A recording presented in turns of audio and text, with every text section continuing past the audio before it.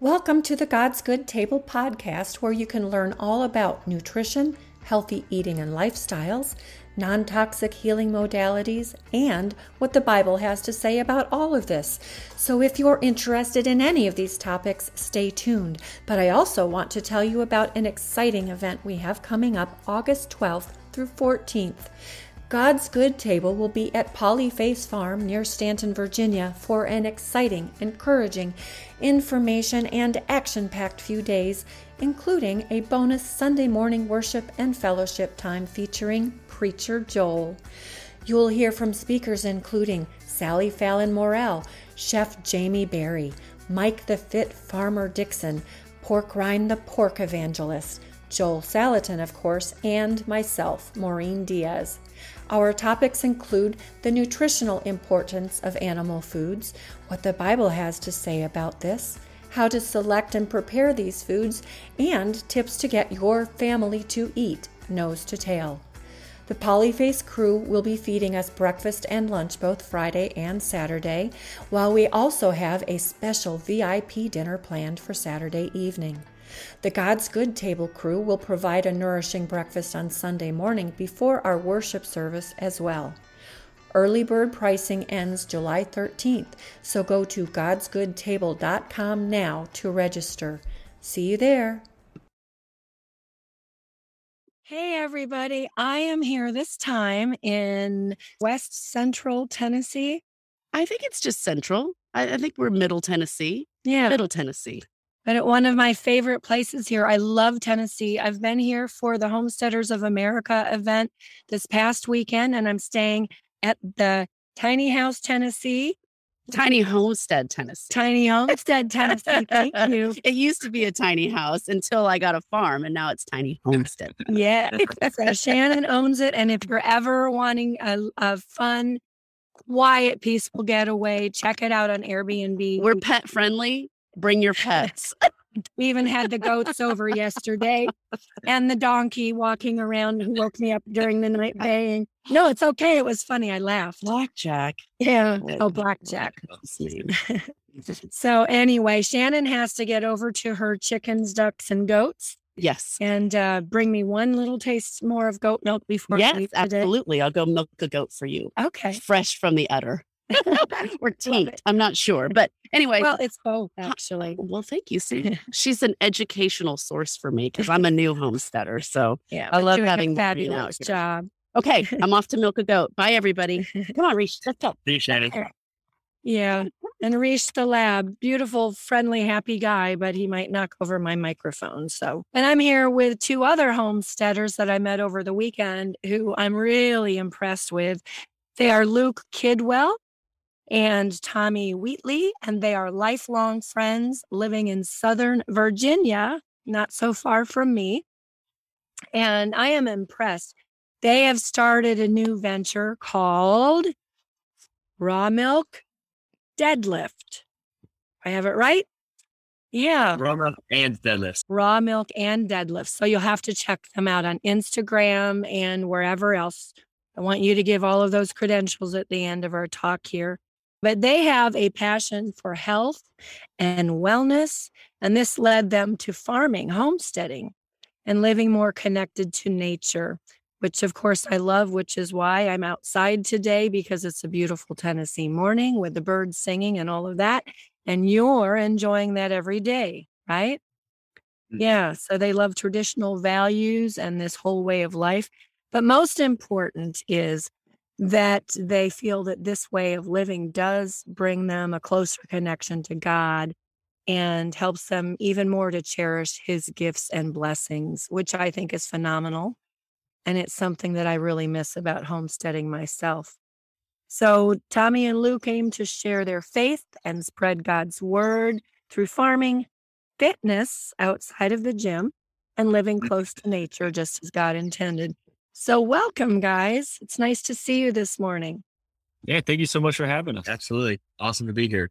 Yeah, well, it's awesome to have you. Homesteaders of America is one of my most favorite events, really for two reasons. One is that you meet the nicest people, and I really mean the nicest people. The people tend to pretty much across the board be conservative and Christian, and obviously interested in homesteading. So I really love to be in that crowd of people. Even though I'm not currently homesteading, I am working my way back into it right now, having left the farmstead 7 years ago. But you guys are just getting ramped up in this. So tell me about your journey and what brought you here.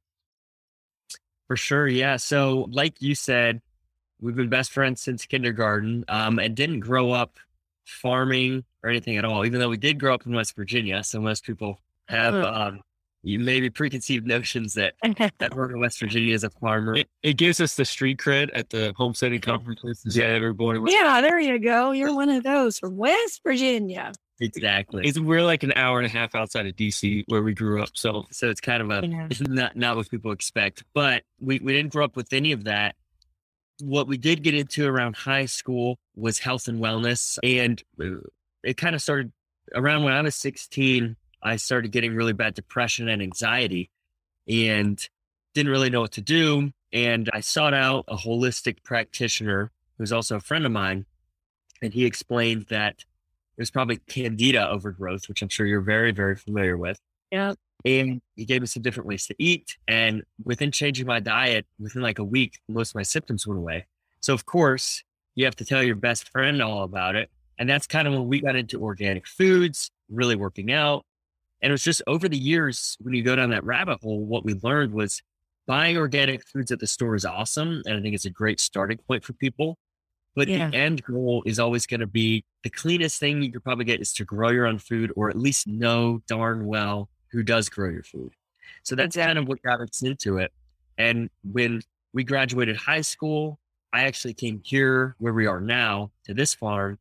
And then a couple years after high school, you went up to Maine. So we kind of found farming at the same time. I went up to Maine to work with a farm just for the sole purpose of I was bored with school and organic farming sounded cool. I had really no idea the practical, implications of organic farming. It just sounded like a fun job to be outside all day. I was like, let me give it a try. And it was a summer internship, and I was only supposed to be there for 3 months, but I ended up staying for 3 years, just totally fell in love with farming. And then, him being down here, then I just came back down recently, and now we're both, doing the whole farming thing together, which is awesome. Yep. A dream come true. That's really cool. Do you guys have families? Yeah. Tell us about that. Yeah, our family, I guess both of our families are still in West Virginia. And I know we would love to maybe try to convince them to join the homestead scene, because we actually have a lot of friends. We met a couple people down at the HOA event where we met you, and we have some friends around here who came from urban areas and just kind of decided, a lot of them in 2020, hey, living in a city isn't the way to do it anymore. And they moved and bought a homestead with their whole families. So in a way, I think we can be a little jealous of that, because the only thing that I guess could make it better than farming with your best friend is if you just had a big, almost compound, with your family. Yeah. We've thought about that. Yeah. I've got my family doing a herd share for raw milk, and they started their own garden. So we're working. They're not ready to buy, 50 acres in a mule or anything, but we're getting going. And my dad, he would love, I think, to eventually kind of retire and do the homestead thing. But what I had to get on him about was because, he didn't grow up farming. He was a firefighter and a general contractor, but he keeps saying how, I'd love to have a little farmette. And I was like, Dad, they call it homestead. You can't go they just call it a farmette. They're going to run you out of it. But no, we and it's great that we're not too far from our families, so they definitely can come and visit, which is always a blast. Yeah, but no wives and kids yet. But when it comes, you'll stay put where you are. Absolutely. And that's, of course, the goal is to find a farm where you want to raise your kids, settle down. Right.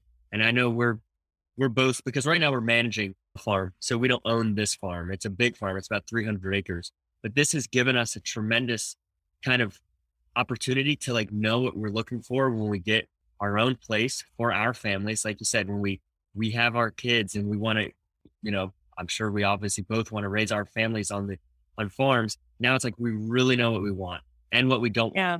We don't want to raise them in suburbia. That's a fact. That's a really good way to start out to learn. When my husband and I bought our property in Pennsylvania, well, we started in the middle of 400 acres on a rented property, which was a great start. But then we bought our farm, which was in horrible shape, and rehabbed it. And anyway, it's a wonderful way to bring up kids. A wonderful way. Yeah. So that'll be neat. Now you guys are into fitness as well. And that doesn't come from a gym for you. Well, it started out in a gym. It's the almost the health and wellness was almost started by fitness. We just started lifting weights like every 16-year-old boy starts doing. Yeah. And the goal to try to be the most fit kind of turned into try to be the healthiest version of yourself. And that's really where the rabbit hole started. Mm-hmm. And now, we still work out, like we'll set aside time for workouts and stuff, but we're an hour and a half from anything. So it's all, the closest thing we get to the gym is working out in the fresh air with some barbells and some weights. But of course, a lot of it is carrying feed bags, walking out with milk or water. And that definitely, I think one of the fun things for us is because, since high school, we started lifting weights, so we're always into that. Now we actually have an outlet to test, okay, how strong are you really? Because it's easy to sit in the gym, but how many feed bags can you carry? How long can you do it? How heavy pick up? It's, and then with the two of us, it quickly turns into a competition for sure. How many feed bags can you carry at once? I don't know that we've ever maxed out on the feed bags. We're definitely going to try after this podcast now, and we'll have to do let us know how that goes. I want to know. For sure. Definitely. Yeah. I used to haul the 80-pound bags of feed. I'd pick them up from our friend who grew and formulated all of the organic and soy-free feed mixtures, but 80-pound bags. And I could lift those babies from the barn to the car or the van and then back into our barn. But man, I probably couldn't do much more than that. But mucking stalls is a great way to stay in physical shape. Yes. And I have a picture, I'll have to try to find it and add to this, of Erin and her dad, probably 20 years ago, unloading a load of hay bales into our little, at the time, I think it was just a shed. Yeah. So she's done that too. Yeah. And hay, especially like hauling square bales, that's a tremendous workout. And it's funny because it's, if anyone who's ever done it, especially if you're like getting up hay, that's like a marathon workout. It's not like you just pick up a couple heavy things. It's all day, and it's hot because the nature of getting up hay, it has to, usually be pretty hot weather. So it's dry. So it's like, you can't get away from out there in the sun, and that's awesome. And we really think that every young person should experience baling square bales of hay at some point in their life, because it's just a character builder, Yeah, it is. It builds endurance, stamina, perseverance. Yep. Because, I know it's really, really hard work and hot and dusty and filthy. Trying to remember from one of my favorite books. It'll come to me later. Russia, when they were using sickles to harvest the hay, and then it had to dry in the field. By hand, they'd put it in furrows, and then they'd go back and they'd collect it and pitch it onto the wagon. Mm-hmm. And then haul that into the barn and pitch that into the hay mow. And Little Britches series also, Father and I were ranchers and man of the family. It talks about that and what tremendously hard work it was. But those people were fed. It was a women's job to prepare massive feasts, and they'd bring them out at lunchtime along with their haymakers water, made with oats and spring water and honey. Because I'll add to the hay experience that every young person should experience that baling hay and then jumping in the creek afterwards. Right. The well-deserved creek dip is it's magical. Very well deserved after all of that. Yeah. Sure. So, talk a little bit about your feelings on what kinds of foods are good for our bodies, what you've discovered. Let's talk about raw milk and what you've learned about that. And Luke, I'm curious about the herd share that your family has bought into, because I'm in that area and probably one that I know, but I think you may have told me. Yeah. So if we get the herd share, it's actually in Virginia, but West Virginia has the same laws. The farm is in Virginia, small little farm outside of Berryville, Virginia. I don't know if you ever heard of it up there. Yeah, that's right. You told me that. Yeah. Yeah. Beautiful little spot. And then, as far as Yep. what foods are healthy, I think the foods that have been around since the beginning of time that God created, right? Yeah. And of course, I mean, that's just the foundation for a perfect diet. So like raw milk. And of course, the Bible mentions milk many times, doesn't call it raw milk because it was just always wrong. Exactly. They didn't have to deal with that. But milk is mentioned often. Meat is mentioned often. Honey is mentioned often. And one of the fascinating things about that is these whole foods that God made, that God put on earth, these are the most vilified foods in today's day and age, right? Like the 3 foods I just listed, there's a lot more examples, but say just those 3, because those are also very biblical foods. They're extremely vilified. Now they're pushing fake meat, fake milk, and stay away from honey because, it has sugar in it. Sugar is going to make you fat. Oh, but have this artificial sweetener in the meantime. Yeah. With neurotoxins. Yeah. Exactly. And, there's a verse even that, I wrote down because I remember when we met, you had talked about, we had touched on how there's different Bible verses and things like that relate to this. So 1 Timothy chapter 4, verses 1-4, where it pretty much talks about how, hey, in these later times, there's going to be a lot of people who go astray from God. And it says that they're going to be led by deceitful spirits and demons, and they're going to teach things that are that are coming from demons. And one of the very clear points it makes a lot of fascinating ones, but it's that they're going to prohibit and tell you not to get married, which obviously we know traditional marriages, traditional families, that's under attack, right? Yeah. God forbid a man and woman get married anymore. That's like offensive somehow. And then it says that they're going to warn you, they're going to try to convince you to not eat certain foods that God has designed to be eaten with thanksgiving. And it goes on to say how, God made all these things for those who believe and to be received with thanks. And I think that's why we tell people, hey, be super wary of any expert or trend or diet that is vilifying these whole foods that have been around since the beginning of time. And I think it's like, it seems like an innocent thing. Like, oh, I'm vegan. And we don't have anything against vegans, but it seems like an innocent thing, but you are quite literally playing into the hands of what it's warning us against, right? Yeah. Falling into these false narratives they're deceitful. So I think that's kind of the main thing, if you have anything to add. Diet, food, everything like that. Man is the one that made it really, really complicated. God made it quite simple. Like whole foods. If you can just, and it was pretty recently, man made it pretty complicated. Because if you asked your great grandfather what their diet was, he'd look at you like you're crazy. He'd say, I don't know, whatever grows this time of year is what I'm eating. Right. But now, especially people who have been eating, say, the standard American diet for a long time, like family members, my parents, trying to talk to them. And it seems like you're weaving through all of these traffic cones, loops, trying to, what's this mean? What's that mean? And man is the one that made all those labels and new food groups, just creating, new food groups like the baked meat stuff, trying to navigate all that. And it's painful where it should be so simple. But it is simple once you realize, oh, I'm just supposed to be eating foods that God created.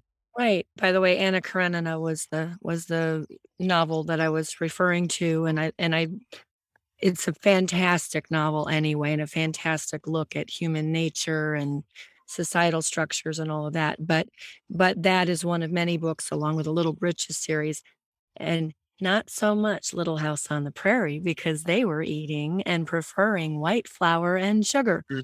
But the traditional foods, yeah, I mean, I caught that early on, but Little Britches was different. But people have really convoluted it. And then you read some of those old novels and you read the Bible and you see all of these references to these health-giving, natural, whole foods that, as you've said, Tommy, are vilified now. And they shouldn't be, and we're trying to correct that. But of course, you're familiar with the work of Dr. Price, and he went around and he studied these cultures. Most cultures milked some kind of animal, not all, but most. And they made butter, they made yogurt, kefir, and they drank it raw. Yep. And it was good. It was good. God calls it good. Yeah. Reverend Sarai fed their heavenly visitors curds and whey, veal, and sourdough bread, Yeah. And that's a great point, that the most nourishing foods on the planet are oftentimes the most delicious. And that goes so against what we're taught.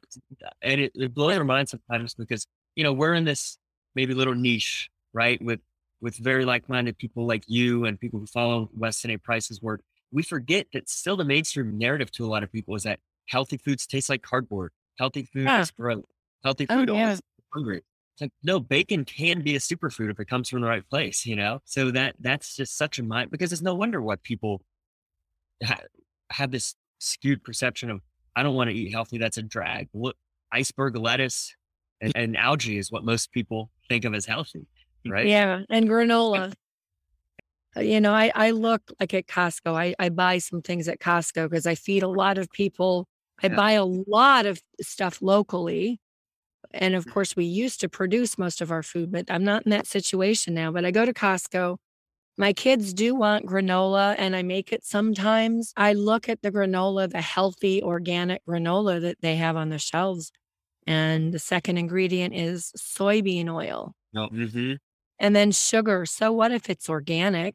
Right. Yeah, you really got to read. So I don't buy it. Because soybean oil should never be consumed by human beings. We should be eating butter and ghee and lard and, right, all of those things.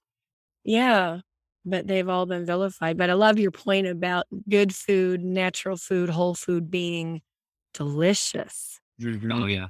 Yeah. I think that's what's so also great about Weston A. Price's work, is because if you read a lot of their stuff, it's not, most diets, I feel like if you know what to look for, you can see how it's pretty much a marketing ploy. It has big, bold letters. Don't eat this. This is bad for you. Most of what Weston A. Price is teaching you is what to eat. It's super simple. It's super perfect. And then it's just in a kind of matter-of-fact elegance, like, hey, these are what started to happen in cultures that started to introduce lots of white flour, sugar, seed oils, right? Yeah. But it's not this loud, look at me, I have this new you. It's like just so simple. And so that's probably why, it doesn't get the attention it truly deserves compared to like these Netflix documentaries about going plant-based, because those are just more captivating when, you can just shout misinformation from the rooftops. It's all marketing. And people will buy into it. Even though every part of our body is clearly designed to eat everything, an omnivorous diet. Right. People totally miss that. Why do we have canines? Why does our gut, it's a single chambered gut like a pig, right? Yeah. Made to digest both plant and animal proteins and break it into nutrients, but we can't digest fiber. We can't digest the plant fibers that animals can do. And we're not capable of efficiently processing carotenes into vitamin A, but ruminant animals are. So, yeah. What do you say to people when they say, talking about raw milk? Oh, milk is only for baby animals. It's not meant for humans. And I hear that all the time, and I have a standard answer, but I want to know what you guys think about that. Well, we heard a great quote about kind of this topic one time, which is, how can you prove a zebra is made for a lion? Obviously, it's part of its diet, but where there's not a tag on a zebra that says, hey, this is for a lion to eat, or a gazelle, So we just, nature is made for itself. food, God made it as this beautifully woven ecosystem to thrive on itself. There's no such thing as in nature. It's not like this is for cows, this is for birds, everything thrives on itself. And human history has proven, like you said, how so many traditional cultures have consumed dairy. Yeah. That's your proof. Because when people always consumed it. Exactly. And when you see, milk is a superfood, when you see all the vitamins, nutrients, and enzymes that are in it, why would God put that there so easily available for us, but we're supposed to ignore it? Just because no, that's the cow. Right. And I think the only reason that, because like a similar topic that you brought up is milk is only for cows. And humans are the only species that consume milk after infancy. Well, humans are the only species that do a lot of things. We're the only species that... Exactly. We're the only ones that build houses. We're the only ones that drive cars because God gave us the brain and the hands and the physique to be able to do these things. It's not because it wasn't meant for us. Right. Yeah. And milk a cow or a goat, and the kitty cats and the puppy dogs are out there wanting theirs too. Yeah. If they could, they would, right? If they could, they would. Exactly. That's my point. Yeah. We really blessed with the ability to do it, and it's not like we have to hold down our cow every morning and lock her up and hold her in the headlock just to milk her. She stands by the barn door every single morning. She's waiting, wanting to come. And a lot of times we have to slap her to get her out because she doesn't want to leave. So it's like, and that's because that's another narrative. These people literally say, and we've gotten some comments and stuff on them before. Apparently, people literally think milking a cow, they call it like rape, and they're like, "You're raping this." Oh gosh, you've probably seen a couple Netflix documentaries of these massive farms, which of course we're not defending any of those at all. Right? You have never stepped foot on a small scale farm or small scale homestead. Yeah, the milking stall, like Luke just said, our cow's name is Gertrude that we're milking right now. It's her favorite place to be. Gertrude doesn't want to be anywhere else. If we're late for milking, she's screaming at us. She loves us. So it's just that disconnection. It's so easy to come up with lies and distorted perceptions when you're a million miles away from it, right? And you've never actually interfaced with it. People are writing these comments probably from a high-rise apartment in the concrete jungle, Yeah, having no real understanding of what a small, sustainable, regenerative farm is and how farmers such as yourselves actually enjoy and revere the animals. And I used to enjoy having conversations with my cow, whichever one it was at the time, nestling in the winter, nestling in, so I'm nice and warm against her. And it was my time to think and pray, but we'd have conversations one way maybe, but she'd listen. They're great listeners. They're great listeners. They're great listeners. I also have oftentimes thought that even in the earliest times of Adam and Eve, for instance, Abel was keeping sheep and goats. What were they for? Yeah, right. Maybe they weren't eating meat, but they probably were consuming milk. They were probably making cheese and butter. And I don't think they were consuming, soybean oil. That probably not. Yeah, definitely not that. Which our listeners need to understand that soy milk and soy in general is not a traditional food. The only traditional soy-based foods are very, very well fermented, like a year or 4 years. Soy in itself can be very upsetting to the gastrointestinal tract, which is why so many babies fed soy milk, especially preemies in hospitals, end up with a lot of gut damage.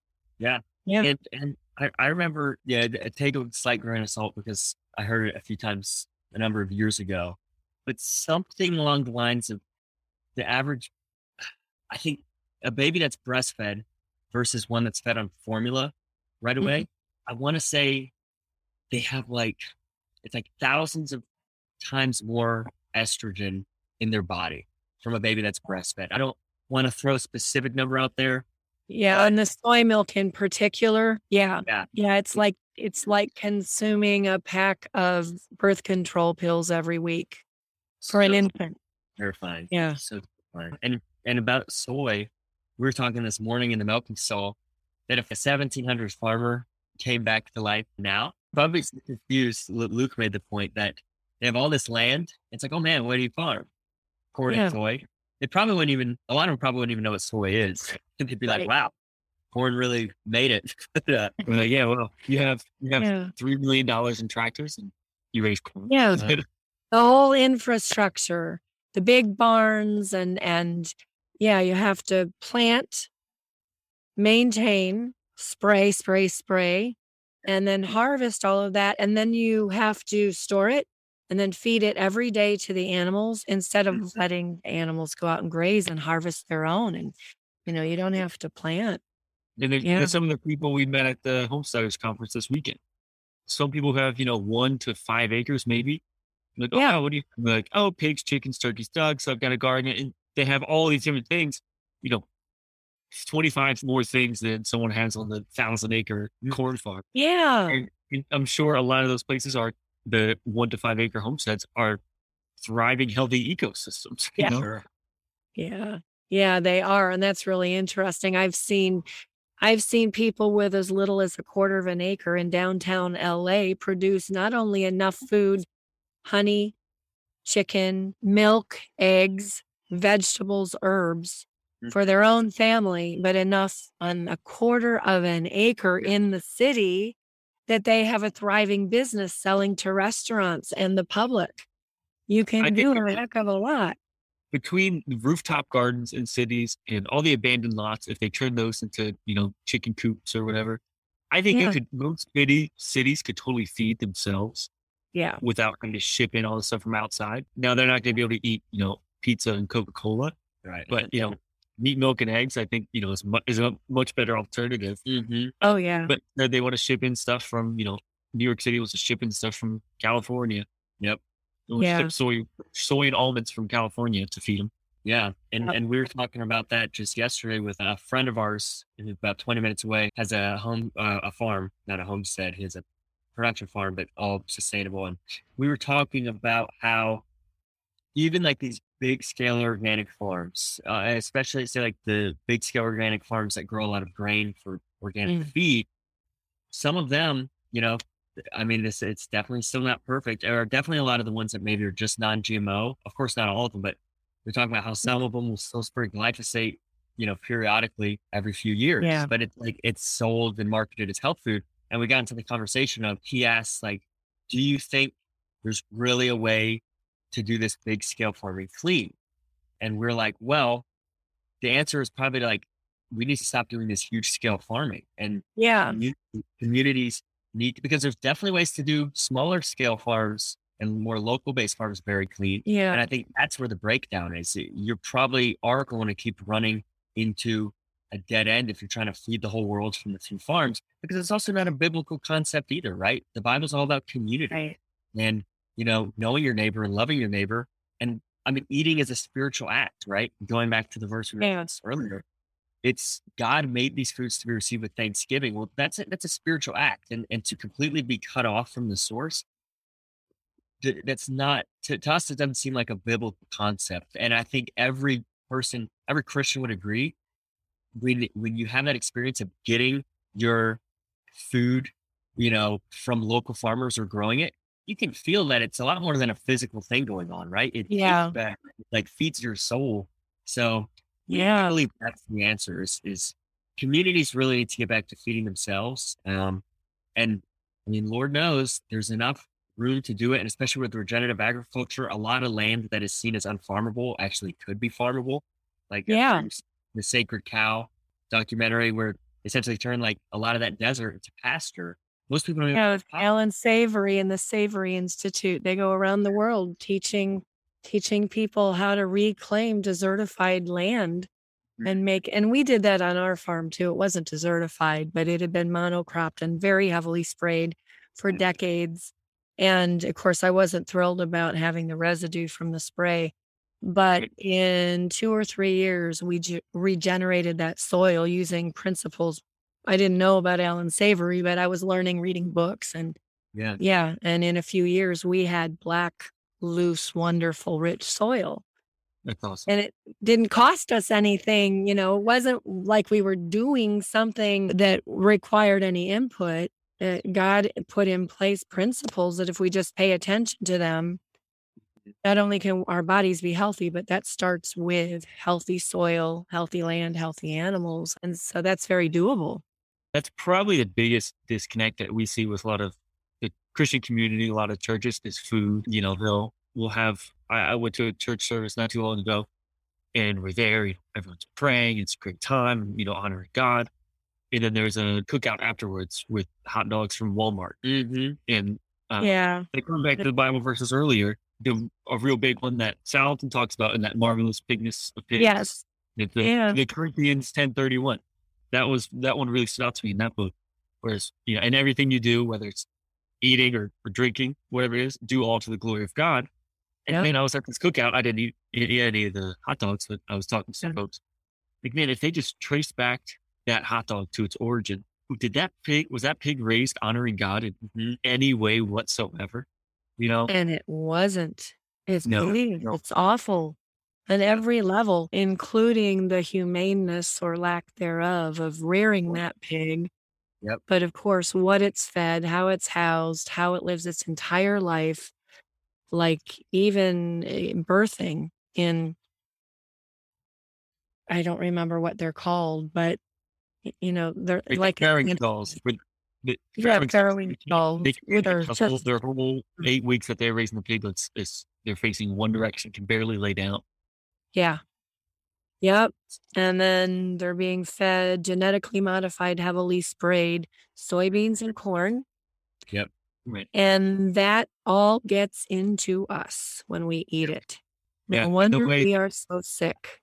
Yeah, right. And Sal points out perfectly, God created these animals to exist a certain way. And most conventional farmers, they're fighting an uphill battle. They're fighting against the very nature of the animals they're producing. Yep. And that's why I love Joel so much, where he's like, look, this is the most Christian way you can raise these animals. It's just let them be those animals, you know? Yeah. Yeah. And for people who want us not to eat animals or use animals in any way, shape, or form for food, I ask, then what is to become of these animals when we just open the gates and let them go? Yeah. Sure. That's inhumane. Right. You know? Yeah. And like the fact that there's no such thing as a death-free foods. In order for there to be life, there has to be death, including growing plants. Like you said, if these people who don't want to eat meat, tons of animals died for them to grow those crops, right? Yeah. Whether it be moles, weasels, rabbits, birds, insects, right? And of course, even the insects, well, because they like to get into the topic of sentient beings and how can you say one life is worth more than another? Well, then that must apply to insects too. And there's not like any plant production grown, on a farm, even like the organic ones, like people still will use different things to get rid of insects, and so, but that's a perception that I think people only have when they're really removed from it. That there's no such thing. Like I remember I heard a lady not long ago, she's a natural doctor, and she was talking about, I don't like to eat animals because, eating a carcass, it's like death. And why would I ingest death? And it's like, well, you're ingesting, in order for you to ingest life, there has to have been death in the process. That's the circle of life. That's how God created it. So then, and now it gets into the thing of, even without all the health benefits of animal foods, you tell me what's more, ethical, right? To have it at an arm's length and pretend that you're not killing anything, or to actually honor the gift that God has given you, which is this animal, and to use it for the highest good and let it to nourish you, instead of pretending that there's no death going on is silly. There's massive death, even to grow those crops of primarily soybean and corn. Yep. You're annihilating nature to plant vast acres of those things. You're demolishing riparian areas and woods and meadows in order to plant your crop. And then you're spraying it with a non-organic fertilizer and with chemicals to kill all of the plants that you don't want. So you're killing the pollinators, you're killing the birds, as you said, you're killing the bunnies and all of that. And you're making it impossible for those animals and insects to come back because they can't live there. You've just driven them out. You've killed them with poisons. and there's no place for them to go and regenerate. Mm-hmm. Yeah. I mean, let's think on that. Right. It doesn't make sense. And of course, in nature, you watch the lions and the tigers and the bears, and they're carnivorous animals. Yes. Bears, most bears are omnivores, but some are carnivores, and the means by which they capture and kill their prey is, Yeah. you want to talk about humane? How about terrified? Right. A lot of times they're still alive when they're eating it. Yeah, being eaten. And I love to watch nature shows, but that's hard for me to watch. Yeah, for sure. Yeah. I think if a lot of people track down their food from its origin, it'd be hard to watch that whole story. Sure. Yeah, Right. like a slaughterhouse. Yeah. If you are eating meat, Right. the slaughterhouses, Yep. they're worse than watching a lion capture a gazelle. Yeah. But It's a what's funny? horrific death. If you raise your own animals, most of the time you do see that origin. You were there for it. Right. And it's Right. it's not terrifying, it's No. beautiful. And there's even so around where we are, it's beef country primarily. Yeah. So there's a lot of cows. The sustainable agriculture movement isn't huge in our area. It's a lot of Yet. Yeah. So yeah. Good. Uh, Good point. a lot of conventional guys, not like huge like feedlots or anything like that, but cows are all vaccinated, almost definitely spray around their property, all this stuff. But what we just like kind of recently gotten a discussion of, so cows like this that are even if they're shot up with vaccines and stuff like that, and Yeah. probably surrounded by glyphosate, still you would say they probably have like a decent quality of life just because they're out in the pastures all the time. But a lot of these cows, when they ship them off and sell them, they're not killing them and selling them direct to the consumer. These cows, a lot of them are getting sent to bigger feedlots, maybe in Yes. Texas or wherever. And that was something that kind of recently came to our attention. It was like, yeah, wow. Because there's cows right across the street from us. Like we can see them from our front window that our neighbor owns. And he's a pretty big time beef farmer. And we just always assumed, he probably does this. Maybe he has them on pasture so he can sell them as grass fed. Then he probably Mhm. grain finishes them and sells them to the, whatever stores. But Yeah. I don't think that's the case. I think most cows from around here get sent to feedlots. Which is And they crazy. can actually be marketed as grass fed, and people think Yep. that that's a good thing. Is insane. Which is evil. Yeah. That's nothing short. Yeah. of evil. It's just a marketing ploy. Yeah. For sure. It's also Because all sad. cows are grass fed. For sure. They don't, but they're also fed soybeans and corn. And Exactly. that nice marbling that people think is great for their steak is a product of genetically modified, heavily sprayed corn and soybean production throughout their life cycle, in addition to the grass that they have to have, Right. hay or actual grass. So grass fed, that's knowing labels. Grass fed doesn't actually mean anything any more than organic. Right. Yeah, unfortunately. Exactly. And it's also like a sad thing too, because these cows are smart. They're intelligent. They're aware that they spent a lot of their life on pastures that they probably enjoyed, and they're aware that they're going through essentially a bovine holocaust, and it's no like exaggeration. And that's sad too, because I think one of the things that a lot of smaller or sustainable farms kind of pride themselves on is that their animal has a good quality of life pretty much right up until the end, right? Yeah. Yeah. And it also just makes you feel better that, hey, like literally right up until this thing passed, it was happy, it had a good Yeah. life. Not the last month or couple months, whatever, in this, like they're shoulder to shoulder, standing in huge piles of their own feces. I mean, that's heartbreaking. Yeah. Yeah, that's horrible. I grew up in Wisconsin, and that was the case on a lot of farms. And the most unfortunate part, I think, is a lot of these guys around here that are selling that raise their beef outside and then sell to the feedlot. A lot of them are just good Southern Christian people. Yeah. And they just are missing that bridge of, their faith and their food and their land. Yeah. Yeah. I think when it comes to food and health from a Christian perspective, I look at food as involving faith Mm-hmm. and freedom. freedom to do things the right way and to make your choices and not to be bound into this system that is so expensive and so toxic and so unhealthy for everything involved in the process. So for me, health and food, it's all part of my faith as it is yours. Absolutely. Yeah. So what are some things that you guys are raising where you are? So Obviously a cow. yeah, obviously we've got the cows. We also have a few steers that probably by next winter will be harvested for meat. We've got some pigs, some Cunes and Magdalisa heritage breed pig. We've got chickens. We've got turkeys and rabbits. Now, like I said, we don't own the farm. We manage it. Because I don't know if we'd have rabbits and turkeys because some of the turkeys are pretty mean, but fine. And then some goats that are pretty much just for characters on the farm to walk around. They're pets now. Yeah. They're so much fun to watch. They're hilarious. And then, other than that, that's pretty much what we're raising. We have a couple gardens that, we usually plant in with some grow boxes. And then just a lot of noisy dogs that run around and keep all that stuff safe. Yeah. What kind of dogs? One Great Pyrenees. Great Pyrenees. Yeah. One half Great Pyrenees, half Border Collie.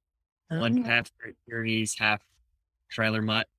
And two Swiss Mountain Dogs. And we just, the one Pyrenees who's half Pyrenees, half Mutt, she just had puppies and the father was a purebred Great Pyrenees. So if you know anyone or if anyone out there is listening, we're looking for homes for these 75% Pyrenees dogs. So yeah, we're to find this. But I'm actually tempted, but I want one that doesn't shed. yeah. Probably they would, because I'm thinking mom and dad both shedded. So I don't know. I know we had a couple of Great Pyrenees on the farm. I love them. They're the sweetest, most loyal dogs, but they shed. They do. Yeah. They shed and bark. They bark a lot, especially at night, which is just what they can do. Yeah. Well, but they're doing their job.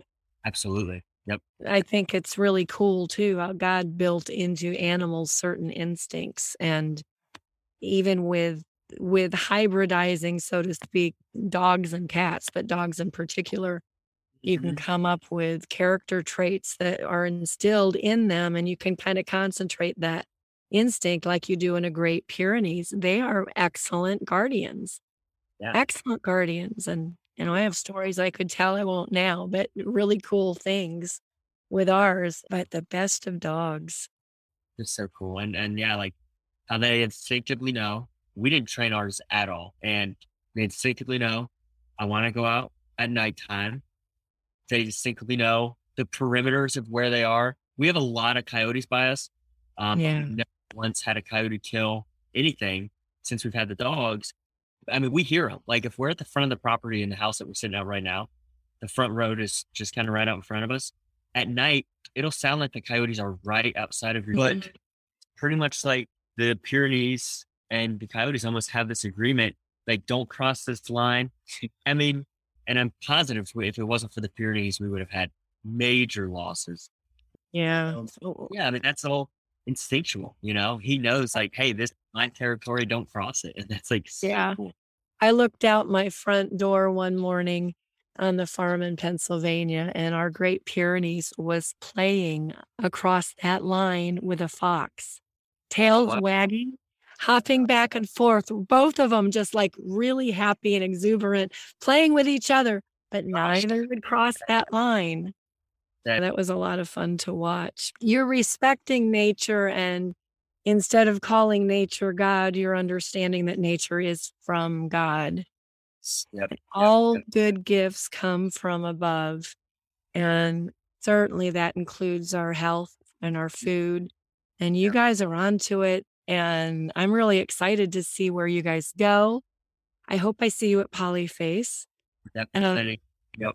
Yeah, you'll have to be in touch with me because I'll work something out for you. But I just want to honor and respect God and all that he's done and given to us and use that. I want to teach others just like you guys. I'm always excited to meet more Christian, like-minded people And I'm just excited for where you guys are going and how you'll be able to help people. And at some point in time, hopefully bring wives and children onto the farm, be it there or somewhere else. But it's really cool. Do you guys have any closing thoughts? Anything Well, you'd like to share? thanks to the Fit Farmer, Mike, for introducing us. Yeah. Yep. Yeah. About, Christian guy, awesome. Him and his wife, they're awesome people. Yes, They are. Yeah. And definitely we're right on the same page. I feel super blessed to have met you. And yeah, always goes back to community. And I think that building tribes and just getting a little bit bigger and bigger and bigger each time in each event and all those things. Yeah. About. But yeah, we're definitely looking forward to that 3-day event at Polyface that you told us about. And plan on it being the first of many events that we get to bump into you. Yeah. Well, I'm certainly going to invite you to my next one also, which will probably be West Virginia. But how do people contact you or find you? So we're primarily, as far as online, we're most active on Instagram, which is just at Raw Milk and Deadlifts, all one word. And then also rawmilkanddeadlifts.com if you want to see some of our products or merchandise or get a hold of us via email. That is on deadlifts.com. Very good. Thank you. It's been wonderful. And everybody else, I'm going to remind you about our Polyface Farm event, Nose to Tail Nutrition, June 11th and 12th. On the 12th, Sunday, we're going to have a worship service with preacher Joel and the worship team from my church, which includes me, and hopefully I won't be hoarse by then. Need to get some sleep and get over a cold. But we are going to have a fellowship meal, Lord's Supper even, and then we're going to carry on both Saturday and Sunday with lots of speakers, including Sally Fallon Morell, Mike Dixon, the Fit Farmer, Chef James Berry, myself, and maybe squeezing one other person in there. But it'll be a really cool event, and I'm looking forward to it. Our link should be live this week, so everyone can look for that. And you guys, I look forward to seeing you then the next time. Thank you so much for joining us. Thank you. All right, it's been great. Have a good day, everyone. Today's episode of the God's Good Table podcast is brought to you by Simply Ghee. Simply Ghee is my go-to fat in my kitchen. I use it every single day for everything from frying eggs and sauteing vegetables to making cakes and cookies and things like that. It comes in the original formula and the A2A2 variety. Simply Ghee provides the delicious, intense butter flavor that we all love, but without any of the tummy-bothering lactose that is in just butter. It is made from the grass-fed butter of a herd of cattle in the pristine Pennsylvania Dutch country. So you know that it is safe, delicious, and full of good nutrition. Simply Ghee also now has a variety of spice mixes that you can mix into your ghee. This happens to be my favorite. It's the black garlic. I used this just yesterday on my cheeseburger and steamed vegetables. It's really, really good, and you can mix it in whatever concentration you desire, but about a teaspoon per cup is usually enough. It also comes in sriracha, heirloom salt and pepper, turmeric and black pepper, and maple cinnamon varieties. So with the ghee and the spices, you can mix it up and create flavor sensations in your kitchen for your family to enjoy. And while we're at it, we can kick it up another notch with Eat Pluck. Pluck seasoning is an organ-based seasoning from grass-fed, clean New Zealand cattle. It's delicious, it's nutritious, and it removes that yuck factor when you're trying to introduce organ meats to your family with all of the benefits that they provide. So I encourage you to give Simply Ghee a try and their new spice mixes and Pluck as well. And if you use the promo code HEALTH, you'll receive 10% off your order at the Simply Ghee website. Thanks, relax, and enjoy the podcast.